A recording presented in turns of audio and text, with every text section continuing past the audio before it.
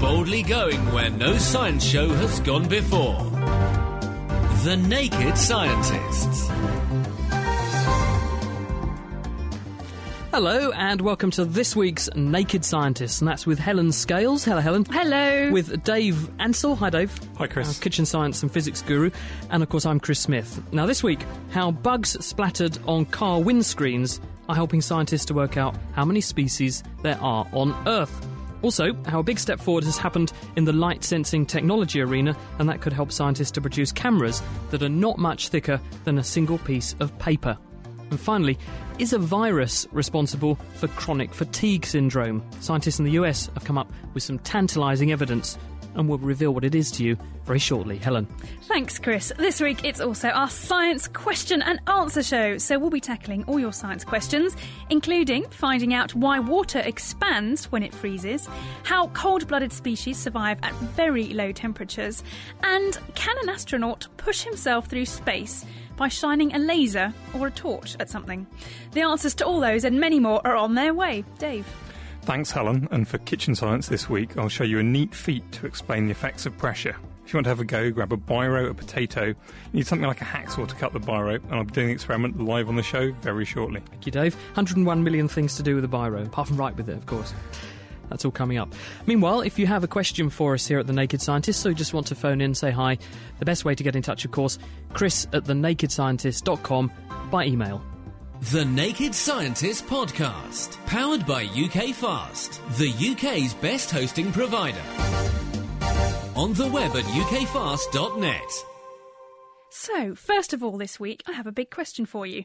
How many living species are there in the world?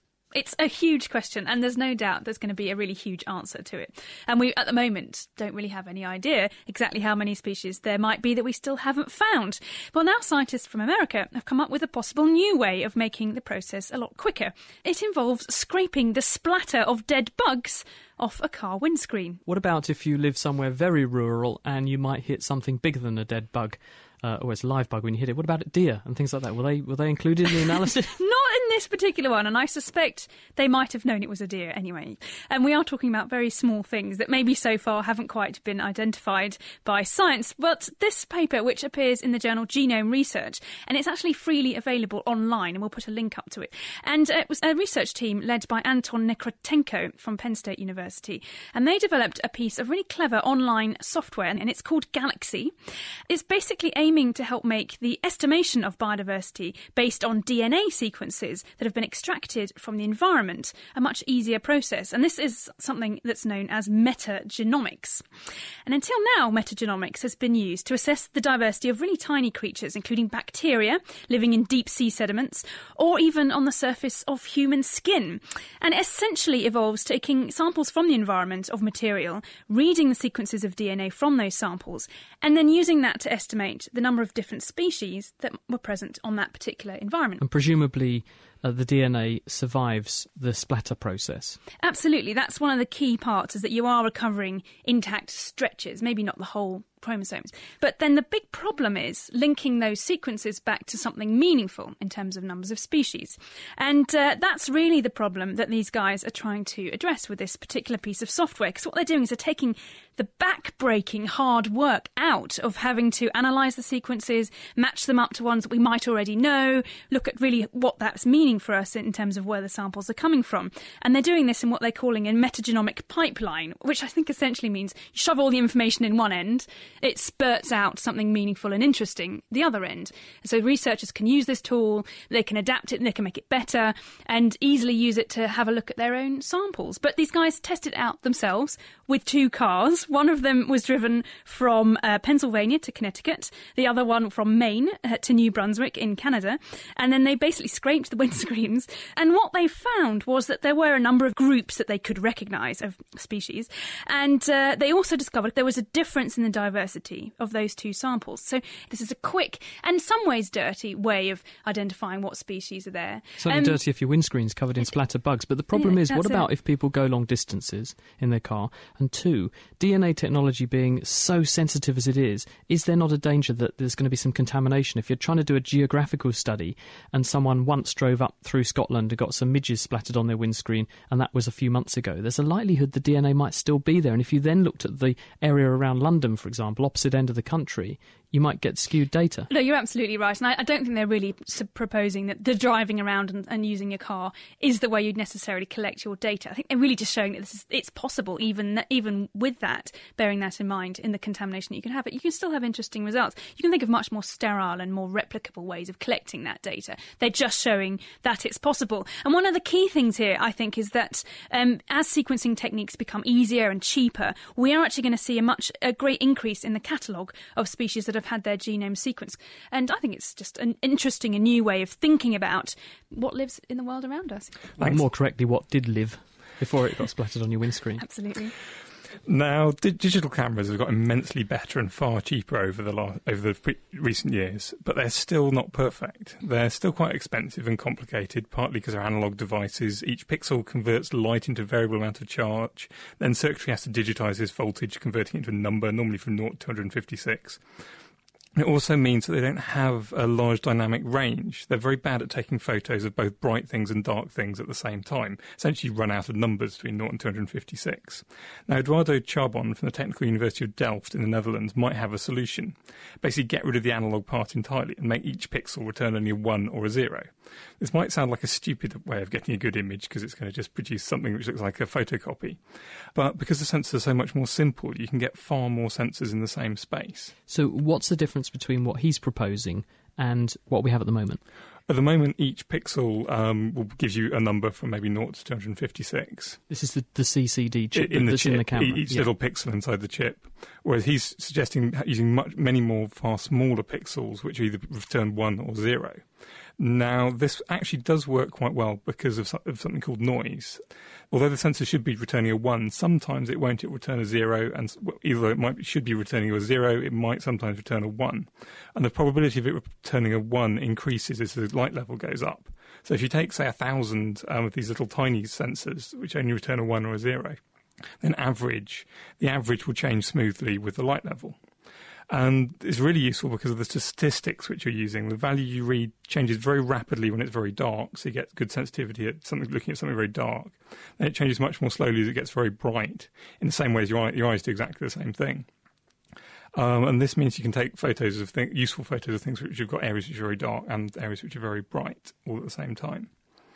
And also, you don't have to have the sensors which you're collecting for each pixel all in one place. You could make an array of like 100 lenses and then have lots of little cameras all lined up and then sort of join the top left pixel from all of those 100 little cameras and add them all up and average it. And so, because how thick a camera is to do with how far the lens has to be away from the sensor and how big the sensor is, if you make each sensor really small, you can make the camera incredibly thin, so maybe only a millimetre thick. So it's really down to a question of size. It's a way of making these things much, much smaller so that you can pack more of them in. And that in turn means that then you can make use of this noise statistics phenomenon to get this really smooth gradation. Right. No problem with colour? Well, you probably do colour in exactly the same way. You put little filters over the different pixels so you get so they pick up different colours.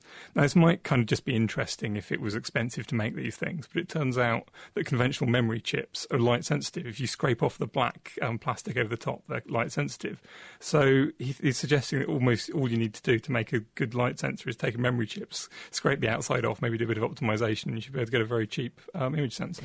I mean, I think that what's really exciting about that is maybe we can use these to go and study wildlife and send, this is opening up opportunities for putting cameras out into the world and finding out more things. I think it was just this week that there were albatross carrying cameras around, taking photographs of them flying around the Southern Ocean and fishing with killer whales, alongside killer whales. And that was fairly grainy, but if we can make tiny millimetre-thick cameras, just think what we could do. It's fantastic. I was going to come up with a horrible pun, and since I thought of it, I still will. So making better cameras in future is going to be a PC of cake, is the bottom line, isn't it? Oh, well, if you went, ugh, and it made you feel like you might have chronic fatigue syndrome, having heard me actually talk about that and make that horrible joke, There's a big step forward in the world of chronic fatigue syndrome this week, because scientists over in America have made a link between a virus and chronic fatigue syndrome. Now, chronic fatigue it's got a range of different names, and there's not really any consensus in the medical world as to exactly what this is, but people who actually have it, and there's something like 17 million people worldwide, perhaps 1% of the population of most countries probably, are actually suffering with this. People explain that they have symptoms of profound lethargy, tiredness, exhaustion, but they're backed up, these symptoms, by also changes in the way these people's immune systems work. You can find that they have too few of a certain kind of white blood cell called a natural killer cell, and you can also find that they have signs of chronic inflammation going on inside the body. But no one's ever found a reason for that until now. And a group of researchers at the Whitmore Peterson Institute in Maryland, this is Vincent Lombardi and his colleagues, have got a paper in Science this week where they took blood from 101 people who were diagnosed with chronic fatigue syndrome, and they compared the blood with 218 people who didn't have the syndrome, and they were looking for DNA signatures of certain viruses, and they found a match. There's one virus called xenotropic murine leukemia virus-related virus, and because it takes 15 years to say that, that's why we call it XMRV. But this virus is a relative of a virus that's normally carried by laboratory and normal mice. In fact, it's a an endogenous retrovirus in those mice. It's actually integrated in the genome of those mice. So it's not actually infectious to mice because it's already living in their body all the time. They pass it from one generation to the next. But it can be passed on potentially to humans. And it looks like these people who have chronic fatigue syndrome have this particular virus signature in their body. The researchers went a step further. They were able to show that the cells of these people actually are making virus, and it can be transmitted from one cell to another. When they incubated some of the blood cells in these people with blood from another person who didn't have the disease, the new cells took up the infection and started making it. There's also antibodies in the bloodstream of these patients, and this suggests that there is something in this. 67% of the samples from chronic fatigue syndrome positive patients had this virus signature in them, compared with only about 4% of normal people. So it suggests there's some kind of association, but what it doesn't tell us is if the virus is there as some kind of red herring or if it's really linked to the syndrome. It could be that people who have chronic fatigue syndrome have some kind of immune deficit. Their immune system doesn't work as well, and therefore they're more likely to carry this virus, and therefore it's absolutely nothing to do with it. On the other hand, it could be that it's actually linked to it causally. So that's a big question that needs answering. Are we going to answer it? Is there plans to move that forward and see what's going on? Indeed, scientists are very interested in that for the simple reason that just 4 weeks ago there was another paper in the journal PNAS, and in this group of researchers they were able to show that prostate cancer is also linked to this virus XMRV. 25% of patients who had prostate cancer, there were signs of the DNA of this virus within the cancer cells but not in healthy tissue in those patients. And also people who had prostate cancer with this virus in the cancers had higher grade, more aggressive cancers. But again, it could be just that cancer cells are more permissive, they're more likely to get infected with this virus. There could also be something wrong with the immune system in people who have prostate cancer, and therefore they might be more vulnerable to catching it, and that needs disentangling. I mean, that's a really big, important question that now needs answering. Absolutely, it does. Well, more news from the natural world from me, and more predictions that are emerging this week about how climate change is likely to affect the planet. And this time, scientists from the Sea Around Us project, based at the University of British Columbia in Canada, have turned their attention to how the shifting climate could impact the world's fisheries. And as you might imagine, sadly enough, it's not very good news. Within the next 50 years, we could be seeing the catches of fish in the tropics falling by around 40% compared to today, and that's down to the changing climate. And but however, in areas further north and south, fisheries could in fact expand by as much as 30 or even 70% because of climate changes. Now, this is William Chung, Daniel Pawley and colleagues who've run computer models of over 1,000 different marine species, which encompass together about 70% of the world's fisheries. And that ranges from krill to sharks, and this week's European Shark Week, so sharks are definitely on the agenda at the moment. Keep an eye out for those. And what they did was they plugged in environmental and biological factors into their model about what affects the distribution of all these different species. And therefore, if you change the climate under a couple of different scenarios that we're looking at, how would that affect the distribution of these particular fish? Now, under these models, certain countries will see fish disappearing from their nets, and that includes Chile, China, the US and Indonesia. And that's really simply because because fish will not survive in higher temperatures. They'll go locally extinct if they can't swim fast enough to escape those temperature changes, or they'll move. And that movement is why some countries will see an increase in fish populations. Potentially countries including Russia, Norway, Greenland and Alaska, all cold countries at the moment, could be seeing an influx of these species that previously lived in warmer waters further south, trying to kind of maintain the conditions that they are used to living in. Now, the main issue, I think, that kind of comes off this study is that for people living in poorer parts of the world, including lots of those tropical countries, there's so many people who really heavily rely on the seas for a source of food and for income.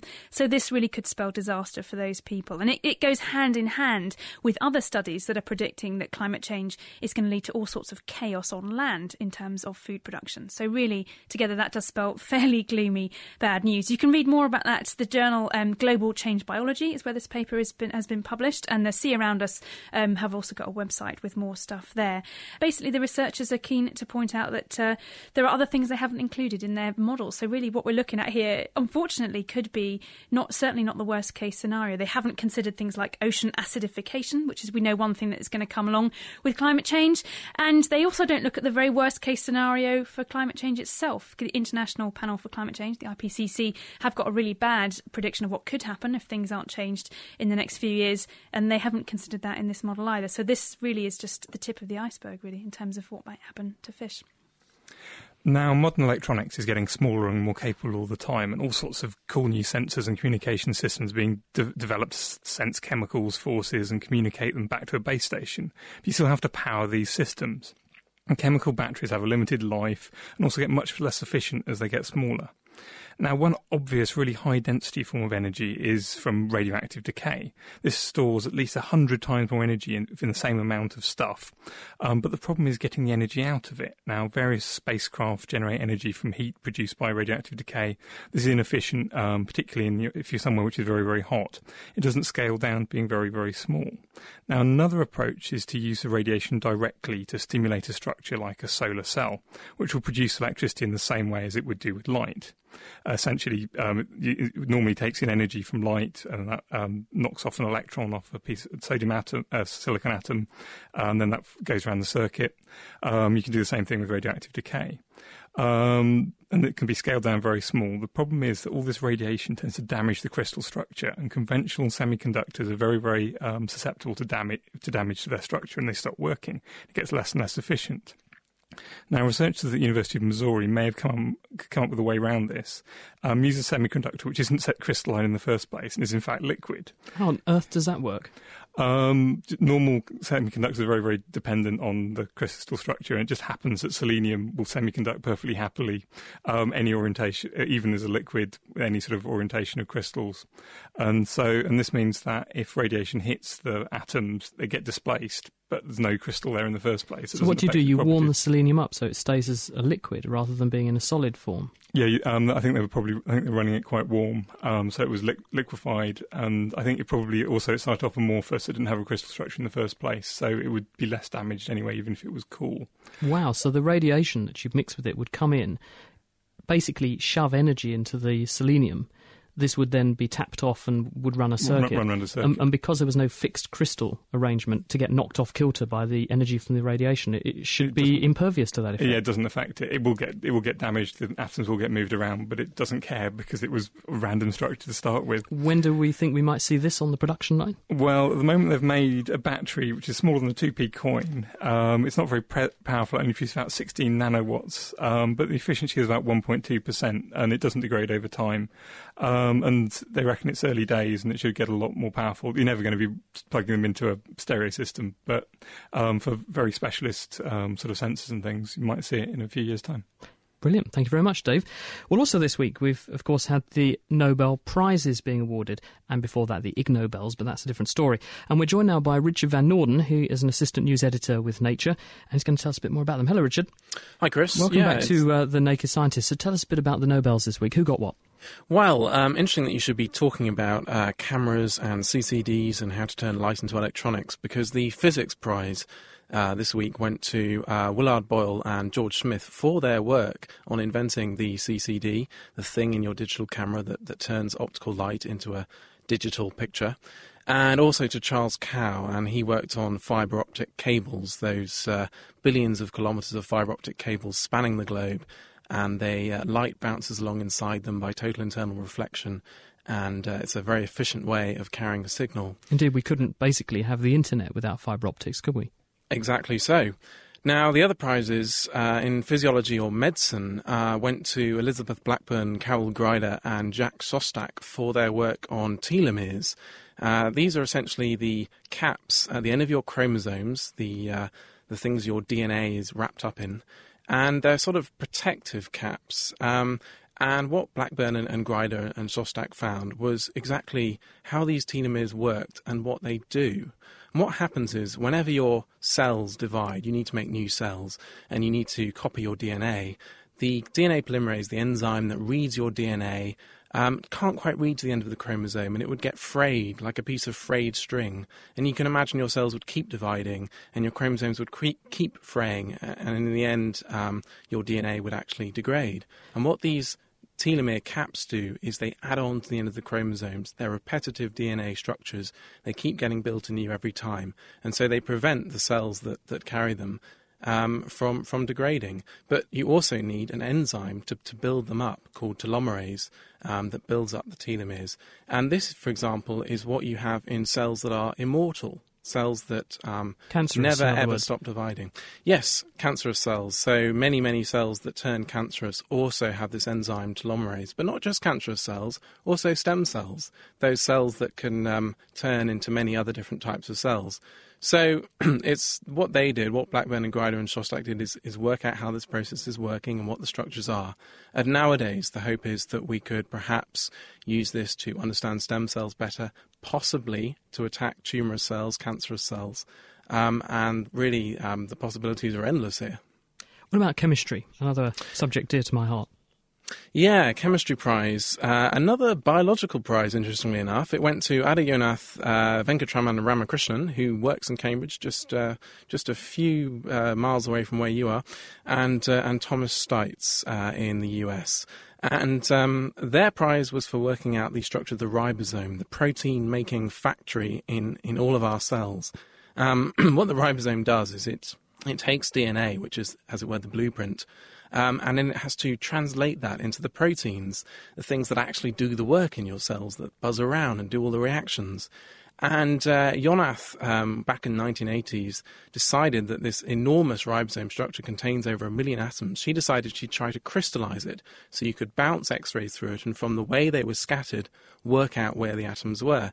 Everybody else thought this was a ridiculous idea, but she did manage to crystallize some ribosomes by taking some ribosomes from organisms that lived in the Dead Sea at very high temperatures. Their ribosomes are very stable and easier to crystallize. And then Ramakrishnan and Stites came along and they worked out the exact structure of the ribosome. They actually completed this task in 2000. Now, what's interesting about this is that we're now just working on antibiotics that can attack the ribosomes of bacteria. Remember, you need your ribosomes to make proteins. So what we're trying to work on, in fact, Stites' group have a company that are doing this, is to get antibiotics that, by attacking ribosomes, prevent bacteria from making proteins and therefore stop the bacteria dividing. This could be a way to basically attack bacteria that have become resistant to the antibiotics we have at the moment. Fantastic. Well, Richard, thank you for joining us to tell us all about that. I won't ask you to comment on the Peace Prize, somewhat controversial, of course. Thank you very much. That's Richard Van Norden, who is from the journal Nature, bringing us up to speed on this week's Nobel Prize winners. Bringing the facts to bear. The Naked Scientists. This is The Naked Scientists with Chris Smith, Helen Scales and Dave Ansell. It's our science phone-in this week, so we're answering all your science questions. And Sasha Zanjani is on the telephone with a question for us. Hello, Sasha. Hello, hiya. Good to have you with us. Good evening. Great show. Thank you very much. Tell us your question. Okay, would like to know, can plants get cancer? What's your instinct, Tally? What do you think? I don't know. You can get growths on them, but I don't know whether they would be the same type of cancerous growth that you would get in humans and mammals and so forth. You've hit the nail on the head. You're absolutely spot on with the fact that you can get growths on plants. Cancer, in the context of a human, is quite a specialist disorder. What we mean by cancer are cells that have lost the ability to obey the normal signals that control and dictate how things grow and move, and obey signals that tell them not to go to other places in the body and not to grow through boundaries of tissues and not to disobey kill yourself signals, because every cell in the body is programmed to die unless it's told otherwise. Cancer cells ignore that signal, and so they are immortal, as Richard Van Noorden was saying, and they also disobey all those normal regulatory signals. They can spread to other bits of the body and cause secondary tumours, and it's usually those secondary tumours that cause problems. Now, plants don't have a disease like that. They don't get secondary spread through their system of disease which starts in one part of the plant and goes elsewhere, at least in the form of the cells from the plant itself. But they can get localised growths, a cancer-like phenomenon, and just like some human cancers which can be triggered by microorganisms, cervical cancer, for example, is caused by infection with a virus, human papillomavirus. Also, gastric cancer in the stomach is caused by a bacterial infection. Helicobacter pylori is strongly associated with gastric cancers. In plants, there is an environmental organism. It's called Agrobacterium tumefaciens. This is a soil-dwelling bacterium, and it has something called a transposon. This is a piece of genetic material which the bacterium injects into the plant's own genetic material, and that transposon carries genes which code for growth factors, and it causes the plant cells to begin to grow out of control. And the idea is to produce a big growth locally on the plant that then gives a home and provides protection to bacteria. And that's a gall. And it's very, very common. It's called crown gall disease when the plants actually have it, but it doesn't spread critically to other bits of the plant. So there are some similarities between human cancers and animal cancers and plant tumours like crown gall disease, but it's not the same disease. There's nothing systemic, as far as I know, that does the same thing. But it's a very good question. Thank you. Well, thanks for joining us on the programme anyway. Good to have your input. Thank you very much. Take care then. Bye. Right, Dave, got a question. This is from Neil Denham, and he says, why is glass transparent? I've heard that glass can be made from sand. How is this, given that sand is not transparent, you can't see through it, but you can see through glass? Well, if you look very, very carefully at a single grain of sand, especially if you've polished up the surfaces, it is actually transparent. I've looked through lumps of sand. It's actually basically quartz, white sand, through microscopes. As long as it's polished, you can see through it. So sand is intrinsically transparent. The reason why you can't see through it on the beach is because it's in lots of lumps. Now, if you've ever looked at looked at the world through a glass or a piece of glass, especially if it's curved, everything looks distorted behind it. Because when light hits it, it slows down, it bends, it goes around a corner, it gets refracted, and the light kind of gets bounced off. Now, if you're looking at something large, you can still make up a picture behind that. But if you've got thousands, if you imagine thousands and thousands of very small glasses, the light would all get refracted off one, it would get reflected off some others, and all the pictures would get mixed up until eventually they all get overlaid one another and it looks white. So it must be the same phenomenon as snow looking white, but the water it's made from, if you sit in a fish tank, is transparent. Yeah, and ice is also transparent. And then you've got sort of yellow sands, black sands. Are there other impurities that are giving it that kind of tinge of a different colour, perhaps? Yeah, you get different rocks in it. If black sands are normally from basalts, which is intrinsically black, and those just aren't transparent. And you get other bits of plagioclase and all sorts of things in there. Now, talking of sand and beaches, back to your favourite subject, Helen, which is fishes and things. John Harrison says, how do cold-blooded species cope in cold water? We all know that reptiles have to sun themselves to build up the energy or ability to sustain their activity, in other words, get to the right temperature. And this is attributed to the fact they're cold-blooded. How is it then possible for other cold-blooded species like fish and invertebrates like octopus, squid and so on to sustain the high levels of activity that they do, but they can live in near freezing or actually freezing water? Well, that's a great question, and I think it will be all about the answer is to do with their metabolic rates and the fact that they can operate at those low temperatures. But I actually want to go into detail a little bit on what you caught at the end, the freezing species, because I think this is the most interesting thing that was discovered back in the 1960s, which is that there are fish in the Antarctic that create antifreeze, and that's how they live in very cold temperatures, because the crazy thing about the sea is that it doesn't actually freeze until minus 1.9 degrees centigrade, whereas normally water freezes at 0, we know that. But it's because of the salts and the various impurities in water, in seawater, that means that ocean temperatures can get extremely low indeed, especially down there in the Southern Ocean. And so these Antarctic cod, it was discovered that they have glycoproteins in their blood. That means that their tissues, their fluids inside them don't freeze until -2 degrees centigrade. So they're safe in the sea. And the glycoproteins work in a very clever way by actually attaching to the surface of small ice crystals by plugging gaps, if you like, between them. And that stops them from getting any bigger. So the fish themselves don't actually freeze, despite the fact that they are sub-zero in temperatures. And that's really rather cool. But then there are other reasons why they don't actually manage to swim around all the time. And they are affected to some extent by what temperature there is and what's going on in the environment. Because it was discovered last year that fish in the Antarctic hibernate. The first fish that were shown to actually slow down, slow their heart rate, slow their movements when it's very cold and dark. And it could actually be because it's dark and they need to be able to see to be able to catch their food. So in fact what they do is go, OK, fine, we'll have a bit of a rest while we can't find our food and wake up when it gets warmer and lighter. So it's a combination of inbuilt antifreeze together with enzymes that are optimised to work at low temperatures. That's unlike right. our enzymes that work best and drive our chemical reactions at high temperatures. These animals have enzymes that work really well at low temperatures, so they have the energy they need. They don't need that high temperature to run. And when things get really bad, they just go to sleep. Yeah, absolutely. Sounds ideal. Sounds like Indeed. student life to me. Right, Dave, experimental time. Tell us about this week's Kitchen Science. Kitchen Science this week, it's quite simple. Basically, what you want to do is get an old biro. I've got a fairly standard biro. Basically, we're trying to you want to make a tube about the size of a biro. If you've got one which is a tube already, that's wonderful. I had to take my biro, take the innards out of it, and then saw the two ends off it. You could have sawn off biro. Sounds like sawn-off something you biro. rob a bank with. We'll get on to that in a minute. Okay, and then what also tends to help a bit is if you can make the holes in each end slightly conical. So I just put a pair of nail scissors in there and kind of spun them round and made the hole slightly conical. Then what I'm going to do later is jam each end of this tube into a potato about 1 centimetre in, turn it around, jam the other one in about 1 centimetre in, and I've got a rod which just fits inside the tube, and I'm going to push one of these lumps of potato, which is jammed in, down the tube, point it somewhere, and what's going to happen to the other one? So, I was going to say, should you look into the end of the tube as you point it somewhere where nothing else, where there's nothing at all dangerous. Does that give you any hints?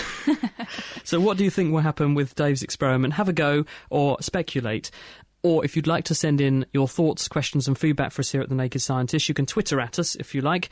Our Twitter name is Naked Scientist. Our email address, chris@thenakedscientist.com. Keeping you abreast of the world's best science. The Naked Scientists.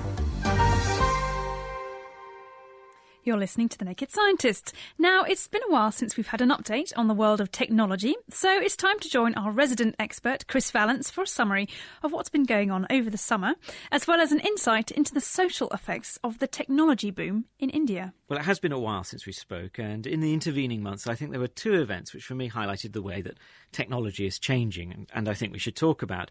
You'd have to have been hiding under a rock to miss the first one. That's the 40th anniversary of the Apollo moon landings. Obviously, the Apollo landing is important for technology. You see early uses of things like integrated circuits, fuel cells. Obviously, people debate and discuss the contribution to technology that those landings made.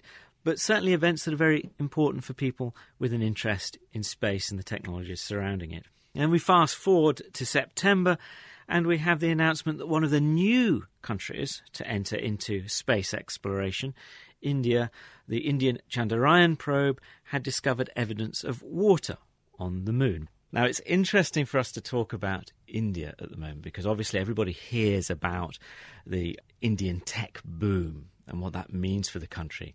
A lot of it focused around the city of Bangalore. One of my colleagues has just been there, Jamila Knowles, who's been looking at what this most tech-enabled of Indian cities can say about how technology is changing the social relations in India between the haves and the have-nots. Obviously a country where there is still a great gulf between those two groups. What did you find? I found things that you would probably expect if you start reading about Bangalore. That the area of poverty, the population is huge in comparison with those who are employed, say. And also that there are huge areas throughout the city of migrant workers living in slums, basically building glass, shiny edifices to technology that we use. So it's quite stark. But it's something that's been happening for the last decade or so. So it's looking more at the kind of politics and the consciousness of people who are in Bangalore as a city. I went across to the Centre for Internet and Society and spoke to Nishant Shah, who's the Director of Research, and he was talking about a sort of a feeling and a consciousness generally of people having a relationship with the internet, and that would be even people who have never even used a computer. So the case study in Ahmedabad, which is where the people who were living in slums on the riverfront, on the Sabarmati riverfront, are now demolishing their own houses and are being employed by the state to do that in order to build an IT skyline for the city. There is no resentment amongst the people. There seems to be no protest initiated by civil society organizations. And when you kind of talk to the people, they keep on telling you it's because of that internet. And they've never seen a computer and they've never been online and they don't know what the internet is about. But they imagine themselves as having access to the internet by building this particular kind of infrastructure. These are the invisible people of the IT story. These are people we no longer talk about. We always talk about either people in call centers or in back processing offices or offshore development centers or, startups who are working on technology, people who are visible and who have a voice and who are so quintessentially a part of technology that we forget that there is an entire support system which is also defined by internet technologies in India. And then we start talking about IT cities and IT parks and so on. There are these people who are aspirationally or experientially a part of the internet paradigm, but not the technology. So that's fascinating. So people who are the very poorest people in Bangalore, completely separate from the tech boom, have this idea of the internet, but they've never actually used it. It's almost as though it's in the air. It's everyone from auto rickshaw drivers, from children in schools that are really in need. These are kids who live with parents who move around the city looking for work as labourers and often suffering from, skin conditions, from malnutrition. But they understand, they know why their city is changing. Is the internet benefiting these people in any way, apart from the economic benefits? Whether they're getting direct benefits from the internet is difficult to say. Some of the online companies will say yes, because they will go to rural areas and show local people or farmers, here's the internet, it's great, but essentially they'll put it on a bus, which will then drive away again, so it's quite difficult to see that. But going back to things like education, which seems to be underpinning their hopes for improvement, they are doing things like sourcing information online in educational centres, then burning CDs which become educational supplements for teachers in rural areas, because they may not have the skills in, say, sciences or mathematics that maybe teachers who are in urban areas do, so they can actually record a lesson and send it out and supplement that with information that they found online. Did you get a sense there were almost two cities, the bright, shiny new city, and there was the older city of people who didn't have access to the technology?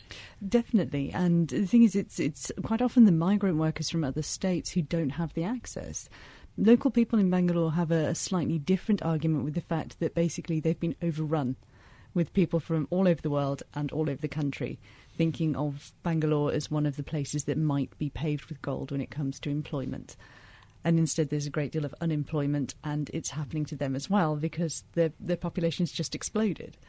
And they're not necessarily trained up to go and work in IT support, to go and work in a call centre, to go and work as a developer or a coder. I mean, that's far beyond the ken of many of the people who live there. Yes, India really is an amazing place when it comes to IT, isn't it? That was our resident technology expert, Chris Vallance, giving us an update on all things technological. He was, of course, talking to the BBC's news journalist, who is Jamila Knowles. And I have to say, the pace of change with outsourcing to India and all this kind of thing, it's just amazing, the amount of work that's actually going there. I know of people who are sending medical work to India because they, instead of employing a secretary here to type things up the next day, they send all their clinic notes to India overnight because of the time difference. They come in the morning and the work is all done. It's come back to them on the internet. Incredible stuff. Right, we've got lots of fantastic questions here. Martin, Dave, says to you, why does ice expand and other things contract when it's frozen? And that's very similar to another question from Ruben Barnard, who said pretty much the same thing. Why does water expand when it freezes? Basically, the default thing for things to do is to shrink, because normally if you make something hotter, it's vibrating more. If something vibrates, it tends to take up more space, so it tends to expand. Ice is very unusual in that as it gets colder, it's essentially vibrating less, but it does expand. And the reason for that is to do with the strange shape of water. If If you've ever seen a picture of a water molecule, it looks like a Mickey Mouse head with a sort of oxygen molecule where Mickey Mouse's face is, and then 2 hydrogen atoms where his ears are. And it's bent, basically. The oxygen atom is slightly negative and the hydrogens are slightly positive. And because of that bend, the way they tend to link together is actually a very open structure with big holes in it. And that means there's quite a lot of extra sort of basically vacuum space in that structure. So when it freezes, it actually it releases a load of energy because it means lots more extra strong bonds can be made, but it does take up more space. And so ice expands when it freezes. Brilliant. Thank you very much, Dave. Answered a very hard question, actually, very, very succinctly. Here's a really fun one, which I think we can all have a play at, and so can people at home. Steve says, why can't the human body multitask? He's listening in British Columbia, and he says, recent science demo, this person was sitting in a chair. You've got to try this, okay? Try this. Okay. Take your right foot and move it slowly in a clockwise circle. So you're going round in a circle with your foot. That's easy enough. Now, he says they did it with by writing a number 6 on with the same hand that you're moving your foot on a piece of paper. But the better way to show this actually is to take your hand that you're on the same side of your body as you're moving your foot. Now try and make that move in a circle in the opposite direction to your foot. So we're going counterclockwise with the hand. Yes. Have a go. The foot follows the hand. my leg's going in a figure of 8. It's very, very difficult. You can do it with practice, but it is incredibly hard to do. If you try and do that number 6, you'll find that the number 6 flips around and you start drawing it backwards. And the reason for this is to do with the way your brain codes for movements. Because you can easily do that if you use the opposite sides of the body. If you've got a hand which you do a clockwise circle with in your right hand, and then you use your left leg, you'll easily do a circle in the anti-clockwise direction because you're using 2 different sides of your brain. If you're trying to use the same side of your body, the motor cortex, which is the bit of the brain which codes for movements, the way this is working is that it doesn't actually code for a brain cell telling a muscle what to do. The brain actually codes for movements by what's called a tuning curve. So you have a cluster of nerve cells which fire off when you want to make a movement with a part of the body into a certain direction in space. And those nerve cells don't just switch on muscles that move, say, just the arm. They switch on muscles which would move your leg in the same direction too, but they turn them on a bit less than the motor neurons that control the arm. So basically you're facilitating or making it easier for your leg to move in the same direction as your arm, but it takes a little bit more switch on to make the leg move as well. Therefore, if you try then to make a movement in the opposite direction with the leg, you're basically facilitating another group of nerve cells to move in the opposite direction. So the 2 things are trying to fight it out, and it's whichever one wins actually ends up going in that direction. And the arm is such a dominant force, there's so much brain devoted to it that I think it probably overwhelms the signal for the leg, which is why the leg finds it very hard to be dominant in that way. But it's an amazing demonstration, isn't it? It's great fun. You can have a lot of fun with that at parties. Now, Andrew is on the phone. He's got a question for us. Hello, Andrew. Welcome to The Naked Scientist. Hi there. Go for it. I was just wondering, is there any actual benefit from smoking a lot like a light cigarette as opposed to like a full-strength one? Do you smoke? To be honest, I've just given up because I've been pretty much diagnosed with type 2 diabetes, so I've had to back in. That's a very good idea. James Bond said that giving up smoking is actually really easy. He'd done it hundreds of times. The thing with smoking is, of course, everyone takes these or uses these light or kind of smooth cigarette brands. They first surfaced in the 50s and 60s. I was doing a bit of research on this because I thought they were more recent than this, but they first surfaced in the 50s and 60s, actually coinciding with when Richard Doll first published studies showing that smoking is bad for you. So it was a sort of response on the part of the cigarette manufacturers to try to market a product that gave the impression that it was in fact healthier. And in fact, 80% of the cigarettes that get smoked worldwide are now of the light variety. And the way they make them light is that they put little holes in the filter, and so as the person takes a drag on the cigarette, it draws in some air with the smoke. But what that means is that this can actually lead to a change in behaviour on the part of the person. And in fact, the statistics show that, in fact, smoking light cigarettes is no better for you than smoking full-strength cigarettes. And the reason is that people change their smoking behaviour to accommodate the fact that they're getting a lower nicotine dose. And there was a study which got published in the journal Neuropsychopharmacology. It was a guy at UCLA in America, Arthur Brody, did this last year. They got people who smoked into the laboratory, and they did a thing called a PET scan. This is a way of imaging the brain, and they got them to smoke cigarettes, and they compared people smoking cigarettes that had nicotine in them with cigarettes that had very little nicotine in them, or much lower doses, to see how many of the receptors for nicotine in the brain got filled by these different varieties of cigarettes, and they found almost the same amount of occupancy. The receptors were getting stimulated just as much, probably because the people were smoking the light cigarettes harder to get the dose up, because at the end of the day the cigarette has got nicotine in it, and that's the thing you want. So people will just titrate up or increase their dose of cigarettes in order to get their nicotine levels to what they want it to be to satisfy their craving.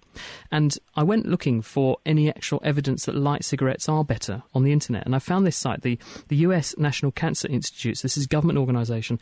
They've got a very interesting analysis of this on their website, and I'll just read it to you because it's actually, I couldn't add anything to this. I couldn't put it better myself. But this is really quite staggering. Listen to this. Tobacco companies designed light cigarettes with tiny pinholes on the filters. These filter vents dilute cigarette smoke with air so that when lit cigarettes are puffed by smoking machines, and that's how they get the tar numbers and the nicotine values, which they then report on the packet, this causes the machine to measure an artificially low tar and nicotine level.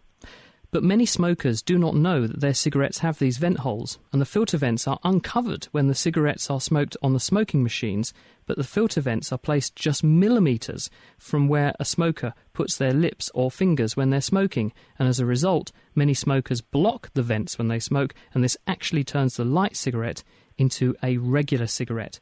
Some cigarette makers also increase the length of the paper wrapped around the outside of the cigarette filter, and this decreases the number of puffs that occur during a machine test, although the tobacco under the filter is still available to the smoker, and this tobacco is not burned during the machine test. As a result, the machine measures less tar and nicotine than is actually available when the person smokes. And here's the real clincher.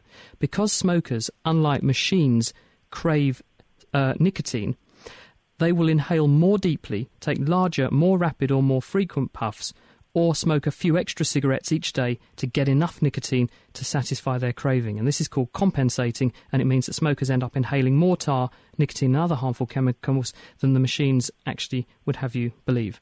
So that's actually on the US National Cancer Institute's cancer.gov website. So I think the answer is, to your question, Andrew, that the light cigarettes are basically a way of making you smoke and think you're doing yourself some good. There's no evidence that actually help people improve their health or give up. Okay, I'm very sorry about that. Good to have you on The Naked Scientist. Thank you, cheers. Dave, question for you. Gurjon de Vries, who's listening in the Netherlands, says, why does it get dark at night? Basically, he's saying, if there are all these stars out there in the night sky pumping out all this light, why is the sky not just full of light all the time? Yeah, it's actually quite a deep question. If the universe is infinite, then any direction you look in, you ought to end up hitting a star, and therefore surely the whole sky ought to be bright white. The simple answer is because the universe is expanding. The universe is expanding really quite fast, so the further away you go, it's expanding as if you were blowing up a balloon, you had dots on the balloon, so the further away you go, the faster things are moving away from us. If you go a really long way away, tens of billions of light years away, they're moving away so fast that all the light coming from them has been really, really redshifted. So it's been so redshifted we can't see it. In fact, it's been so redshifted that it's in the microwave region of the spectrum. So you can see light in every direction, but it's been so redshifted that our eyes can't see it, so the sky looks dark. Brilliantly answered. Thank you, Dave. You're listening to The Naked Scientist with Chris Smith, with Helen Scales and with Dave Ansell, and it's our science phone-in extravaganza. Any question on anything. And, of course, you can get in touch with us on Twitter, as well as via the usual routes, chris@nakedscientist.com. And we have heard from Sky Ponderer. Colin says, how many L-Cross, this is the NASA mission, Dave, where they launched the projectile into the moon. It happened just this last week, didn't it? He said, how many of those would it actually take to change the orbit of the moon by 1%? It's an interesting question. What they were doing was they were firing the top stage for Centaur rocket, and they were crashing it into the moon, and then they've been trying to watch what the plume of stuff which comes up from that and try and see if there's any water in that plume. Now, the Centaur rocket weighs about 2.3 tonnes, and it's going at about 10,000 kilometres per hour. That's 2,800 metres per second, which means it's got 6.4 million kilogram metres per second of momentum. That's an awful lot of momentum. If you're anything on Earth, that's a scary amount of momentum. However, the moon has got an awful lot more momentum than that. It's moving at a kilometre a second, and it weighs 7.3 times 10 to the 22 kilograms. and that means it's got 7.3 times 10 to the 25 kilogram meters per second of momentum. So easy way of saying how it would change its orbit by about 1% is how many L-crosses crashing into it would change its momentum by 1%, and that's 10 to the 19 collisions. So that's 10, Quite it's a one few. with 19 zeros after it. And actually L-cross's momentum compared to the moon is about the same as 1 milliliter of water compared to all the water in all the Earth's oceans. It's a drop in the ocean, quite literally. Literally, yes. How do we know how much the moon weighs, out of interest? We know quite accurately because we've sent things to orbit around the moon, and the speed at which something orbits around an object is related to its mass, and you can do a load of maths and work out exactly how much it weighs. Brilliant. Well, look, back here on Earth, Helen, a couple of fishy questions for you. The first one, I think, well, probably not just fish, but this has got all kinds of animals involved. Jason Roth, who's listening to us in South Africa, says, do animals speak regional languages? If I emigrated from South Africa to South America and I took my family dog with me, would his bark be understood by, say, South American dogs? Good question. Animals do indeed, some of them do have regional accents, if you like, or dialects. Whether or not your dog would understand another dog, I should think might come down to breeds, but rather than necessarily where it's living in the world. But yes, animals do. We know that some birds have regional accents. I think some amphibians do. And if you jump into the oceans, there are creatures there that definitely have different languages and accents of their own, and that is the whales and dolphins, the cetaceans. And various studies have shown that if you listen to the sounds that some of these great whales are making, you can actually work out pretty well where it came from. Blue whales, as one example. Scientists have worked out that there are about 9 regional populations of blue whales that seem to have their own distinct languages. And so that might be something that has implications for things like conservation. Maybe we have to think about those 9 populations as being slightly separate and different. Is that because the baby whales learn to speak by imitation from parents, and that's how this regionalises? Probably. I mean, we know so little really about these amazing creatures, given the huge area of ocean that they live in, things like that. These sort of questions we don't yet know. For example, we also don't know if they could understand each other, maybe if between these regions. We don't know that yet. Killer whales are another example of fantastic regional dialects. Along the eastern Pacific coast of North America, there's been a lot of study actually of killer whales living around Vancouver and Alaska. And these guys also have regional dialects. In fact, you can tell whether or not the individual killer whale belongs to a residential population, whether it's a transient individual that's coming through, or whether it's one from offshore, because all these different killer whales basically speak different accents, a little bit like different accents throughout the UK. We could tell where someone comes from the way they sound. And I think this is fantastic. And they've also shown that there's a genetic link, which shows that there seems to be some way that killer whales can tell how related they are to each other, and therefore try and avoid problems of things like inbreeding just by the way that they're talking to each other. So I think that's just really fantastic. So they're not xenophobic at all. Can you clear this one up very, very quickly? Because I love this question, and I've wondered it myself. Steve says, jellyfish swim in groups. How do they communicate to stay together? Or do they? I don't think they do, actually. Jellyfish are in some ways, extremely simple creatures. They don't have a brain, so they don't really have the ability to process inputs and sensory inputs like that. So, in fact, I think usually when you see large numbers of jellyfish together, it's probably more likely to be the fact that the currents and the ocean currents are actually moving them together and keeping them in similar places. Or also they can respond to things like the availability of food in the water and chemicals and things like that. So possibly they're all following food sources, and that's why they're all ending up together. But I don't think we yet have an idea that jellyfish can actually communicate to each other, although some of them do have quite complex eyes, which is quite exciting. Box jellyfish have eyes that are actually what do they do with them? That's a very good question. They have quite a lot like humans. In fact, some of the genes they have are very similar to human genes for creating parts of the eye, but we think that happened in parallel. In fact, it wasn't from a common ancestor, but we arrived at the same solution to having eyes. What do they see? We know they certainly respond to daylight, light and dark. They need to know basically what time of day it is, because they tend to come up the water column at night time when there's they're less easily seen by predators, and then when it's light they actually go further down the water column. So they respond to light and dark. And even though they have quite complex eyes, it's actually a very good eye at detecting things like diffuse light to figure out, is it light or dark? What time is it? Should I be up or down in the water column? Terrific. And talking about water, I can't resist asking you this, Dave. Marianne Deer says, how far would electricity carry in the sea? If a toaster connected to the mains at 240 volts was accidentally dropped into the ocean, let's say the North Atlantic, would the sea life be electrocuted? And if so, how far and how deep from the toaster would these electrical shock waves travel? It's like Groundhog Day, where the guy kind of does the toaster into the bath, but... It's a very interesting question. Seawater conducts electricity reasonably well, but not very well. It's about a 10 millionth as good as copper. So you will get electricity flowing through it. But it will also depend on where the other cable is, because electricity always moves from one place to another place. And if you're at the Earth, the other connection to the circuit is an awful long way away, then you get very, very small currents, and it's not going to do you a lot of damage.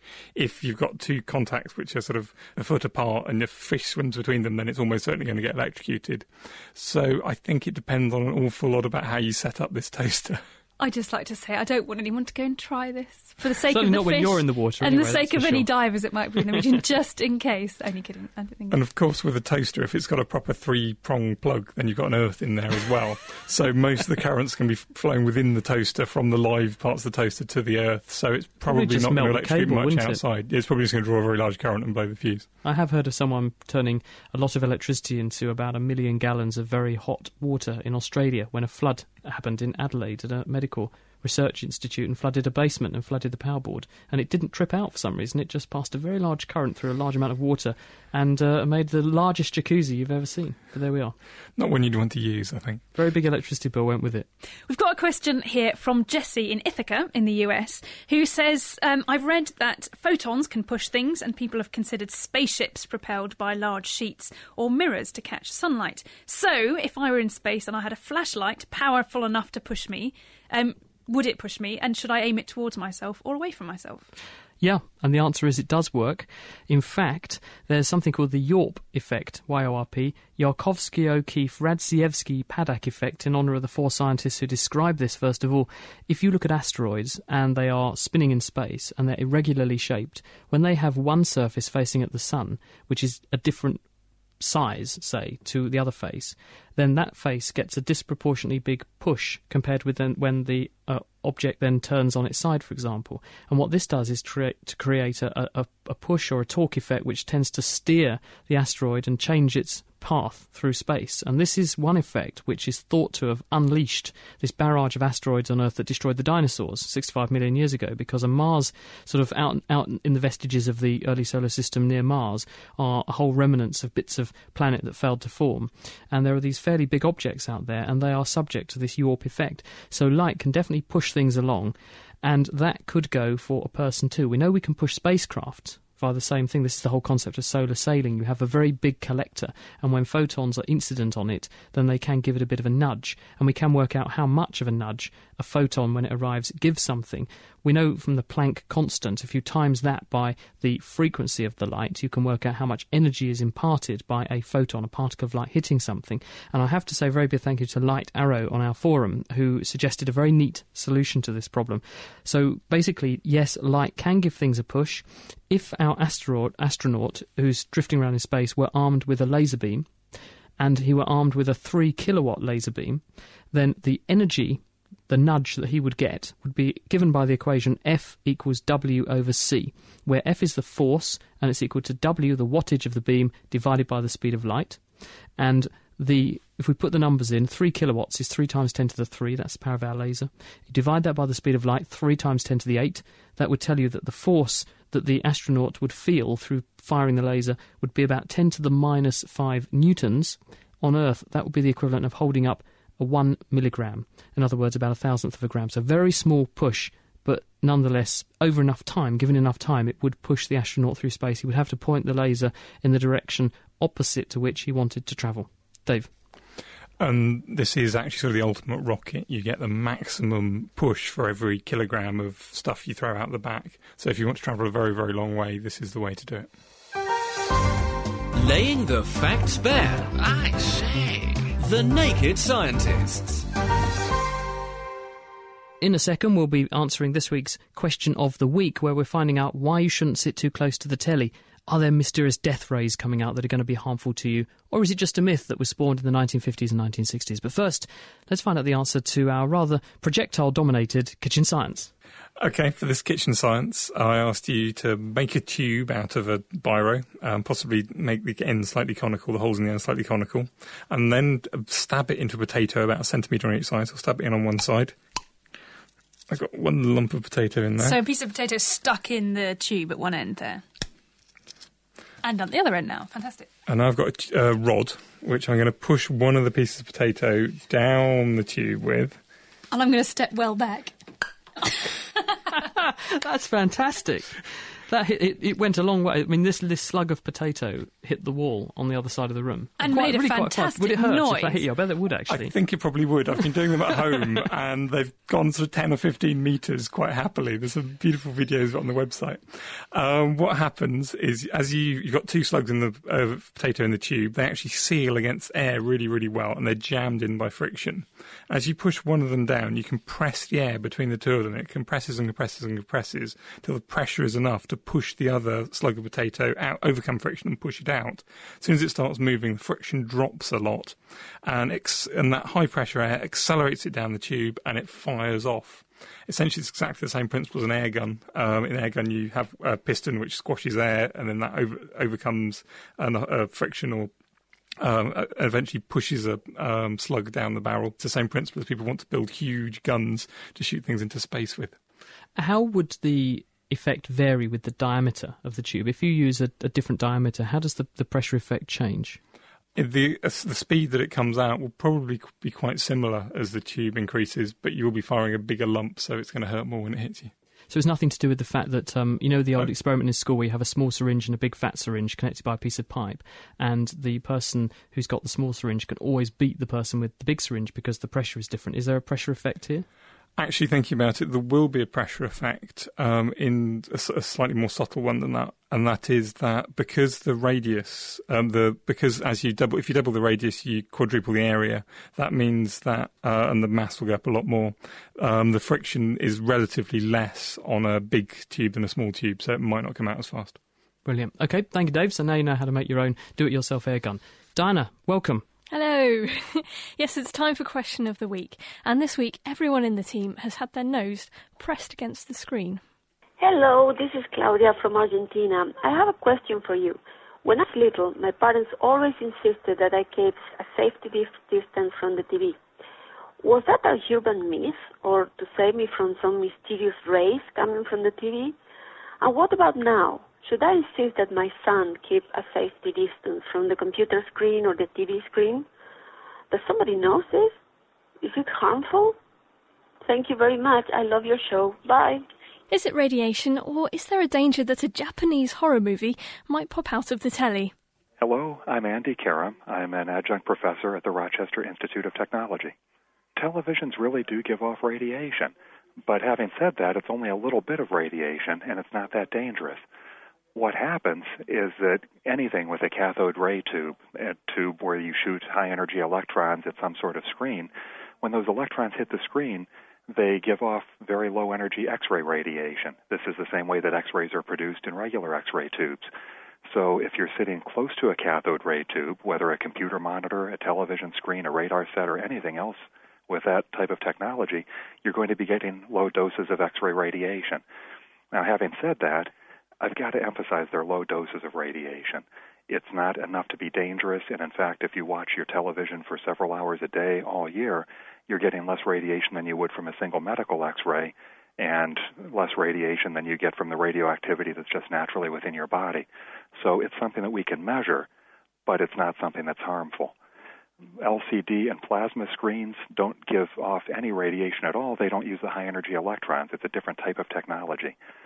I could not say that they're safer because I don't consider the radiation from cathode ray tubes to be a risk, but I can say that they give off less radiation.